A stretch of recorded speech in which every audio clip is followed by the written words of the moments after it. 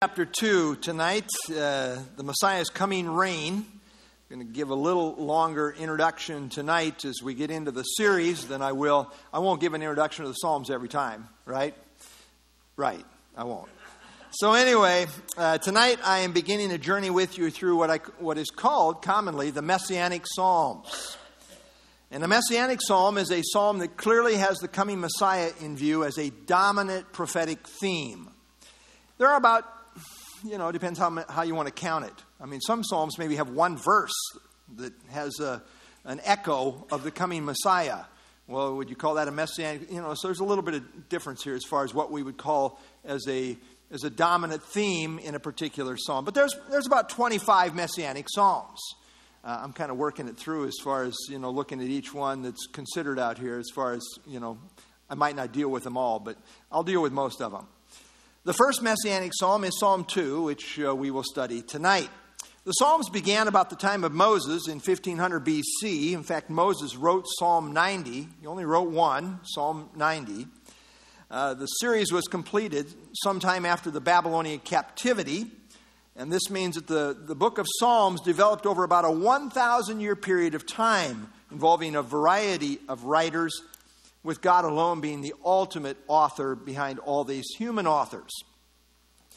The Psalms were the songbook of God's people, Israel. The Hebrews called it the book of praises. And the Greek translation of the Hebrew Bible, called the Septuagint, gave it the title psalmoi, which means songs, and specifically songs that were to be accompanied by stringed instruments. I don't know what groups that are non-instrumental do with that, but, it's kind of a little bit of a setback to your position. Anyway, Stephen Lawson says, and as the expositor opens the book of Psalms, he is like a mountain climber poised at the base of a snow-capped summit, ready to scale its towering heights. With each individual psalm, there is a steep ascent toward the heights of heaven, up to the throne of God. The Psalter rises high above the landscape of Scripture, transcendent in its beauty and magnificent in its grandeur. As the longest book in the Bible, it is quite frankly the Mount Everest of Scripture. You probably make a claim for a lot of the books. I mean, they all have a part in the canon of Scripture, but certainly the Psalms are great. Psalms is the longest book in the Bible, containing how many chapters? 150. That's right. It's broken into 5 sections, with each section corresponding to one of the books of Moses. We got 5 books of Moses, so there's 5 sections, each section concluding with a doxology. So let me put it up on, I'm sorry, you're already ahead of me. Thank you. So we got Psalm 1 through 41. And then Psalm 42 through 72, Psalm 73 through 89, Psalm 90 through 106, and Psalm 107 through Psalm 150. Psalms not only is the longest book in the Bible, it has the longest chapter in the Bible, which is Psalm 119. Yeah, what's a couple chapters among friends? That's right. Psalm 119, which has 176 verses. And the theme of that longest chapter in the Bible is what? The Word of God itself. Almost every verse in one form or another refers to the Word of God. You really want to show up when I cover Psalm 119, right? It's only 176 verses. We'll probably only be here for several hours. Anyway, just kidding. It's not a messianic psalm. It's a Word of God psalm. And of course, the book of Psalms also has the shortest chapter in the Bible. Jim, I'm going to give you one more chance here. It's okay. Psalm 117. Psalm 117, you got two verses. Yeah. So anyway, by the way, about 1/3 of the New Testament quotations from the Old Testament are taken from the book of Psalms. Specifically, 112 of the 360. So of the 360 quotes in the New Testament that tie in one form or another to the Old Testament, 112 of them are taken from the Psalms. Again, Lawson says, no other book of the Bible is so interwoven into the fabric of the whole of Scripture. Psalms contains more messianic prophecies of the coming of the Lord Jesus Christ than any other Old Testament book, other than possibly, who might the other contender be? You didn't know this was going to be so interactive, did you? Isaiah. Isaiah has a huge amount of messianic prophecies as well. Well, the messianic content is so strong in the Psalms that following his resurrection, Jesus singled out this portion for special mention as prophetically speaking of him. And we find this in Luke chapter 24, verse 44.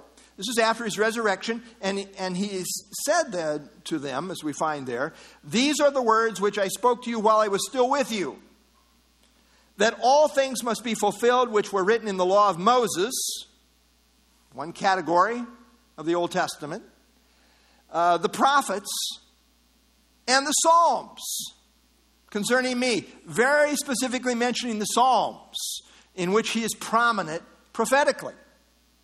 The Psalms present history, doctrine, theology, having a key emphasis on prophecy and typology related to the person of Christ. The Psalms speak of Christ's birth, humiliation, deity, ministry, rejection, betrayal, crucifixion, resurrection, ascension, and reign. The person of Christ is so prominent that the Psalms has been called the hymn book. You get what I'm saying? The H-I-M book. Not H-Y-M-N, but H-I-M. The hymn book, right? It's all about him. It's all about the Messiah. Or certainly great emphasis there. Now, there are all kinds of Psalms that have application to the whole of life.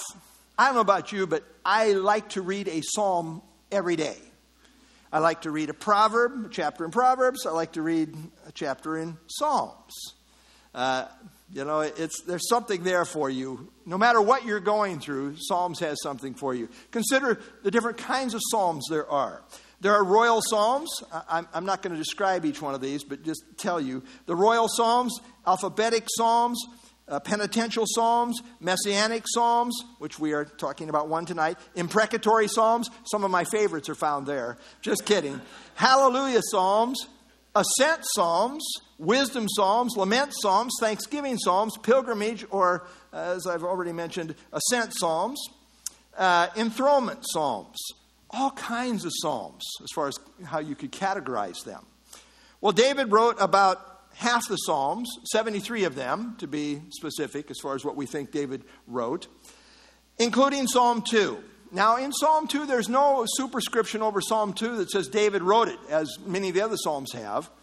However, the New Testament writers definitely attribute it to David. So we know David wrote it because the New Testament writers tell us so. Psalm 2 can be neatly outlined in this way. It breaks up very nicely. You got 12 verses, and you got 4 stanzas here, as it were. Psalm 2, 1 through 3, the audacity of human rebellion. 4 through 6, the divine response. 7 through 9, God's Son established as ruler over all. And then finally, an appeal to submit to the Son. Now, the setting is the history of human rebellion that climaxes in the tribulation period. The climax is in the Son being set on his throne in Jerusalem. Humanity wants to rule itself without interference from God. Really, the great issue is who's going to rule? Who's going to be in charge? Humanity wants to kind of run their own show. And God says, no, it's my show. I am the Lord. I am going to run this. And so there's a little struggle here in terms of humanity. But in the end, God will set his Son as king over all the earth. This is about who will rule over humanity. The divine response is that it will be the one whom God calls my king and my son. Well, let's pick it up. Psalm 2 and verse 1. Why do the nations rage and the people plot a vain thing? This is a rhetorical question of astonishment. You see, it's absurdly crazy, certifiably crazy, that the nations would rage and plot an overthrow of God's sovereign rule, which is what they're doing. It's totally futile and destined for total failure. And that's why he says, why, rhetorically? This is crazy. Why would they do this? It makes no sense. William MacDonald says, their boasts and threats are the squeaks of a mouse against a lion. And we might add, the Lion of the tribe of Judah. Why? It's crazy. Verse 2, the kings of the earth set themselves, and the rulers take counsel together against the Lord, that's Yahweh, and against his anointed. This is a conspiracy. It's not a theory. This is truth. This is a conspiracy of world leaders to defy the Lord. That is Yahweh, the covenant God of Israel, and his anointed. That's the Christ, the Messiah, who is the Lord Jesus Christ. These world leaders are plotting and planning on how they can break free from the lordship rule of God and his Messiah. There is a God who is in charge, and they don't like it. God the Father and the Messiah are here linked together. As Jesus said, God the Father has ordained that all should honor the Son just as they honor the Father. At this point, they do realize they are dealing with God and his Messiah. Did you catch that? They set themselves, the rulers take counsel together against the Lord and against his anointed. They know what they're doing. This is not sheer ignorance. They are not denying the existence of God and his anointed one. You know, people can be believers in an academic sense, in a mere intellectual sense. The demons are in that category. They know who God is fully, and yet they're in rebellion. That's where these people are. It's not that they don't believe in his existence. They do. They're just in rebellion against him. And they are so naive as to think that they can come together and overcome God's power. You know, that's really a huge ego. You got a really big ego, a really big view of yourself, and a really small view of God. That's crazy. That's crazy talk, crazy counsel. But note, they set themselves. They are steeled in their unified rebellion. They have the audacity to take on God and the Messiah. That's a crazy position. Verse 3. Here's their attitude. Let us break their bonds in pieces and cast away their cords from us. The setting here ultimately relates to the coming day of the Lord, when God's worldwide judgment will become very evident. As we move along in the psalm, we'll see that. The whole world will, in the day of the Lord, realize that the God of the Bible is upset and is dealing with them. I mean, it's going to be a worldwide thing. I mean, you had a worldwide thing with the flood, and really after that we've had, different events at different times where God showed his judgment. But this is going to be a worldwide event. And when the day of the Lord comes to be, God always has a witness on the scene. And out of the shadows, suddenly will step these two special witnesses, as we find in the book of Revelation, chapter 11. And they will make it known very clearly that they represent the God of Israel, the God of the Bible, Yahweh, and his Christ. And no one will be able to stand against these two witnesses, as we find in Revelation, chapter 11. It will become very evident to the whole world. And notice what they say as we move on in the book of Revelation, chapter 6, verse 15. The kings of the earth, the great men, the rich men, the commanders, mighty men, every slave, every free man, hid themselves in the caves, the rocks of the mountains, and said to the mountains and rocks, fall on us and hide us from the face of him who sits on the throne, and from the wrath of the Lamb. Again, they recognize God and his Christ. Even the Lamb, the one who's died for the sins of the world. But they're not submitting. They're in rebellion. And what's their concern? For the great day of his wrath has come, and who is able to stand? They realize, we got a problem here. Might be a good time to submit. Doesn't seem like they are. What is amazing is that these rebel leaders, although they know what is going on, refuse to repent. They refuse to submit to the God of heaven and his Christ. You know, just because people have evidence of the true God doesn't mean they're going to submit to it. Pharaoh had all kinds of evidence. All the plagues that God brought on Egypt. I mean, Pharaoh was forced to acknowledge time and time again, yeah, the God of Israel, he's real. But he wouldn't submit to him. These are in that position. This is a lordship issue. That's what the day of the Lord is all about. It's a lordship issue. And it's about these people refusing to humble themselves under his lordship authority. This is the great issue in life, by the way. Depravity hates the bonds that God has put in place. We see rebellion against this everywhere in our society right now, even the very laws of nature that God has put in place. They want to be free from all God-ordained regulations and restrictions. It's what depravity is all about. It's what the devil is all about. And this is the devil's world system. The system of rebellion called the world in the Bible. They want no God-ordained restraint, no Bible standards, no accountability. They demand to be the master of their own fate. They hate the narrow way, which is provided by God in Christ. They detest God's moral boundaries. They despise God's chosen people. They hate God's absolute truth. And they conspire to break free from it. I submit to you, we see this spirit all around us today. We see this in our world today as they pass laws approving absurd things, claiming that biological men, for example, can now be women, and vice versa. This is the definition of insanity. I mean, we have insanity, and we're legalizing insanity. It's crazy.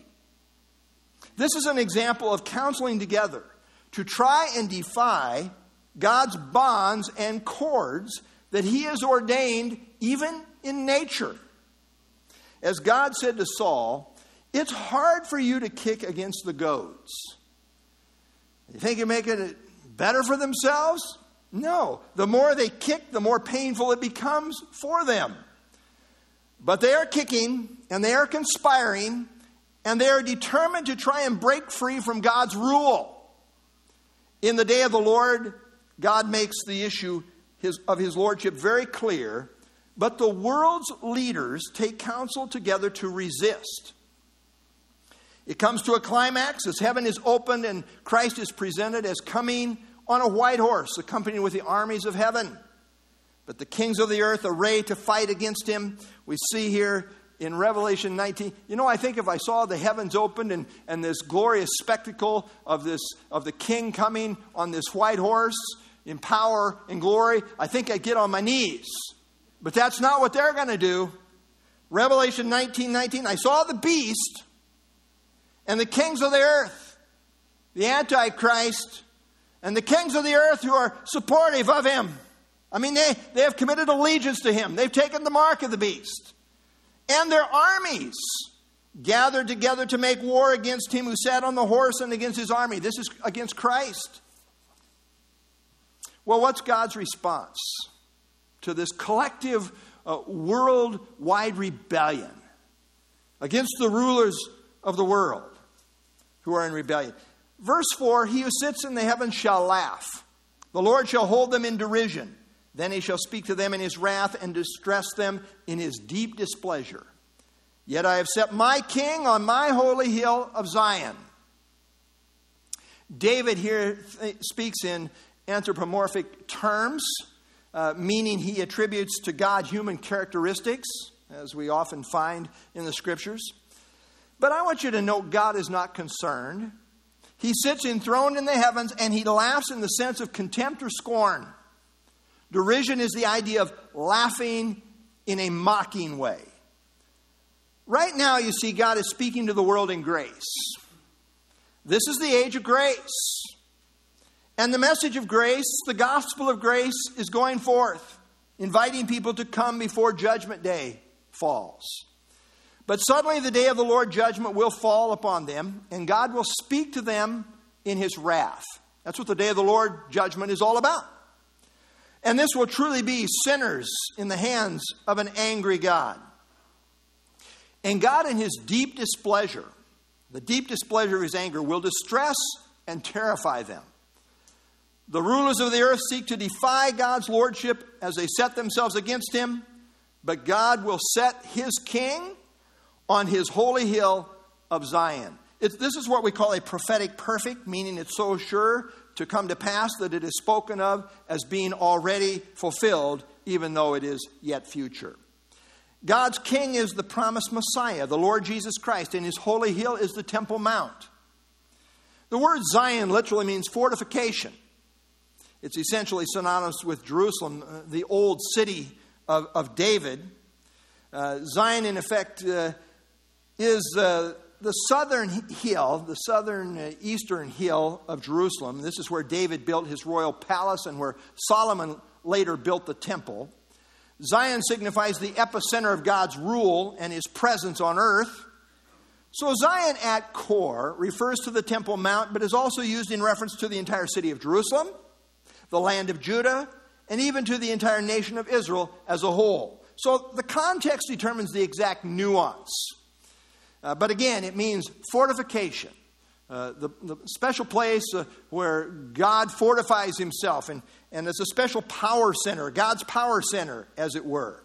It most generally refers to Jerusalem, and specifically to the Temple Mount, which is the case here in the context of Psalm 2.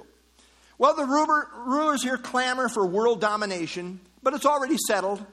God has already chosen his king who will be established in Jerusalem on the Temple Mount. Verse 7, the Messiah now speaks. I will declare the decree. The Lord has said to me, you are my son. Today I have begotten you. Ask of me, and I will give you the nations for your inheritance, and the ends of the earth for your possession. You shall break them with a rod of iron. Hey, how's that for breaking resistance? They want to break through from his cords. He says, I'll break you. He's going to break them with a rod of iron. You will dash them to pieces like a potter's vessel. I mean, when he rises up to judge the earth, nobody's going to stand against him. The king who is the son now speaks, recounting what the father has promised him. The rulers want to break away from God's restraint, but this is what God has decreed, and it cannot be broken. Yahweh said to Messiah King, you are my son. Today I have begotten you. Now this is a declaration by the Messiah of what God has already decreed. It's as if the Messiah, God's king, steps forward to affirm that indeed he is the true Messiah that has the God-ordained right to rule the nations. Now let's talk about this phrase for just a little bit here. This phrase, you are my son, today I have begotten you. Now that has caused a lot of ink. A lot of ink has been shared here about what does this mean. Well, as the Son of God, Jesus is eternally the Son, meaning he is of the very nature of God, eternally God, and God a very God. He is eternally the Son of God. It speaks of the relationship of the Trinity. You see, Jesus did not become the Son of God. He has always been the Son. God the Father sent the Son as the Son. He did not become the Son. He was sent. He was already the Son. The Father sent the Son. Colossians 1 and Hebrews 1 tell us that by the Son all things were created. He was always and already the Son for all eternity. So what does this phrase, you are my son, today I have begotten you, mean in this context? Well, in context is what God promised to David in the Davidic covenant as found in 2 Samuel chapter 7. That he would have a son, that is David, would have a son who would have an eternal throne. That is a declaration that the king in view is this son. It is a declaration that he is the fulfillment of the Davidic covenant. He is the son of David who will forever sit on David's throne in Jerusalem on the Temple Mount as seen in verse 6. Thus, the Son of David is uniquely God's Son. When did God's Son, as the Son of David, experience this pronouncement? Well, the answer is found in Acts chapter 13, verse 33, which makes it clear that this took place in the resurrection. We don't have to wonder about this. Scripture interprets Scripture, and when Scripture interprets Scripture, you should probably go with that interpretation, right? That's what I would think. Acts 13:33, God has fulfilled this for us, their children, in that he raised up Jesus, the resurrection, as it is written in the second psalm, you are my son, today I have begotten you. So he connects this phrase to the resurrection. So there is a sense, properly understood, in which God begot Christ on resurrection day. Now it's important to note that begotten in Psalm 2:7 does not have the sense of conception. It commonly means to bring forth in the sense of giving birth. Now understand that the Jews understood the realm of death, that is Hades, to be a type of womb that would one day give up or bring forth those who are kept there.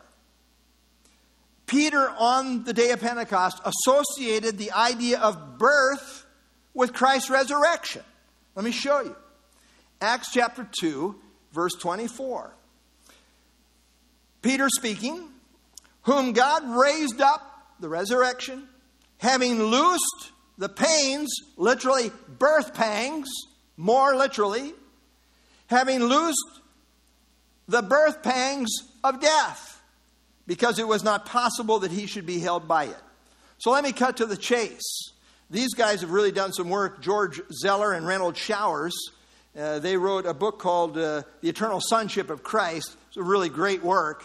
But here's what they say. Just as a baby, I should have A in there, is hidden from sight in his mother's womb until he is brought forth on the day of his birth, so Christ after his death was hidden from sight in the womb of the earth until God brought him forth on the day of his resurrection.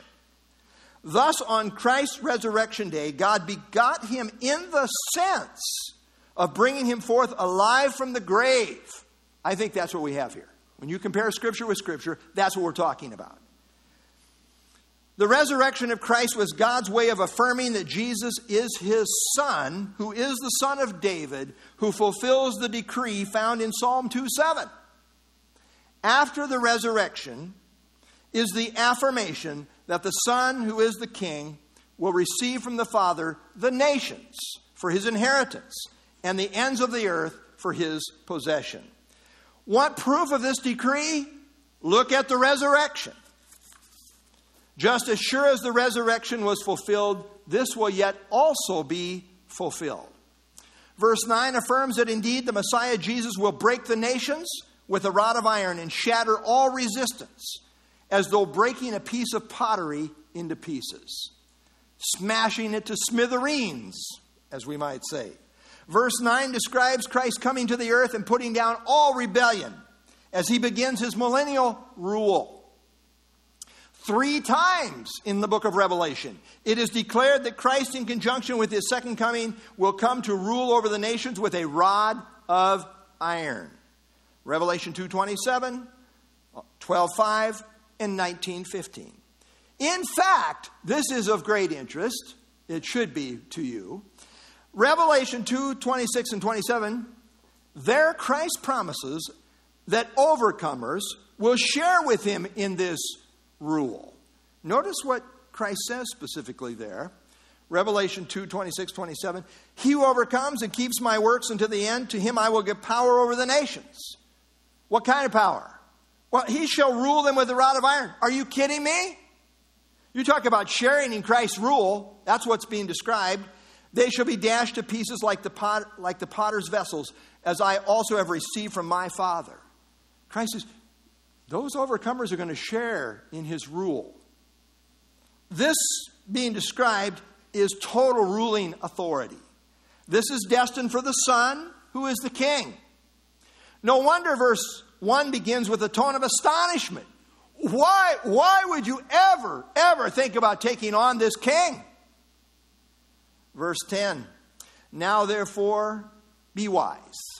Be wise, O kings. Be instructed, you judges of the earth. Serve the Lord with fear and rejoice with trembling. Kiss the Son, lest he be angry and you perish in the way when his wrath is kindled but a little. Blessed are all those who put their trust in him. It's still the age of grace, and the appeal of invitation is still going forth. And here, the target is the political leaders, the judges of the world, the kings, those key leaders. These are the major movers and shakers that influence the whole of society in the world. And God has a message for them. It's about his Son. It's from the Old Testament. It's the Messianic Psalm of Psalm 2. They should take a warning that resistance is futile. God has determined that his Son is going to rule, like it or not. The Supreme Court should realize they're not the supreme judge. God is king. God rules. God is the final judge. In Acts chapter 17, verse 30-31, truly these times of ignorance God overlooked, but now commands all men everywhere to repent. Because he has appointed a day on which he will judge the world. Judgment day is coming. What should you do about it? Repent. He has appointed a day in which he will judge the world in righteousness by the man whom he has ordained. That's Jesus Christ. And he has given assurance of this to all by raising him from the dead. The kings and the judges of the earth are exhorted to be wise and in repentance turn and serve the Lord with reverential fear, and in that position rejoice with trembling. The fear of the Lord is the beginning of wisdom. This is the exact opposite of the attitude we find in verses 1-3, where they're in total defiance. This is really descriptive of true saving faith. The repentance involved in true saving faith. It denotes a change of heart that turns from self-oriented rebellion to submission to Christ as Lord and Savior.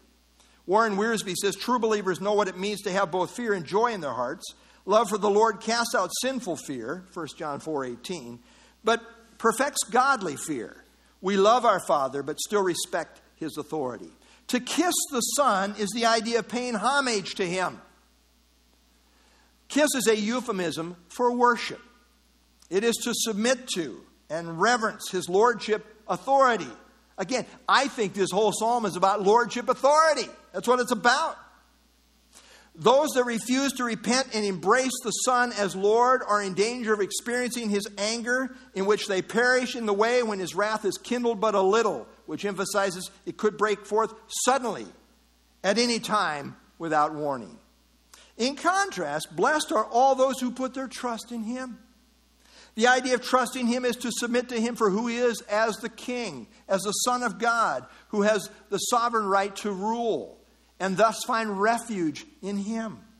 Saving faith is an act of worship, as seen in John 4:23-24 and Philippians 3:3. And that's reflected here in Psalm 2:11 and 12. Bible Knowledge Commentary says this: serve, rejoice, fear, and trembling describe the religious responses of the righteous in worship. They are to lead lives of submission, not rebellion, lives characterized by fear and trembling, not arrogance, lives filled with God-oriented exaltation, not the gloom of oppression. Only in worshipfully embracing the Son in saving faith is there safety from the wrath of God. A clear choice is set before these leaders of the world. If I had a chance to speak to the Supreme Court or to the President and his cabinet, Psalm 2 would be a good choice.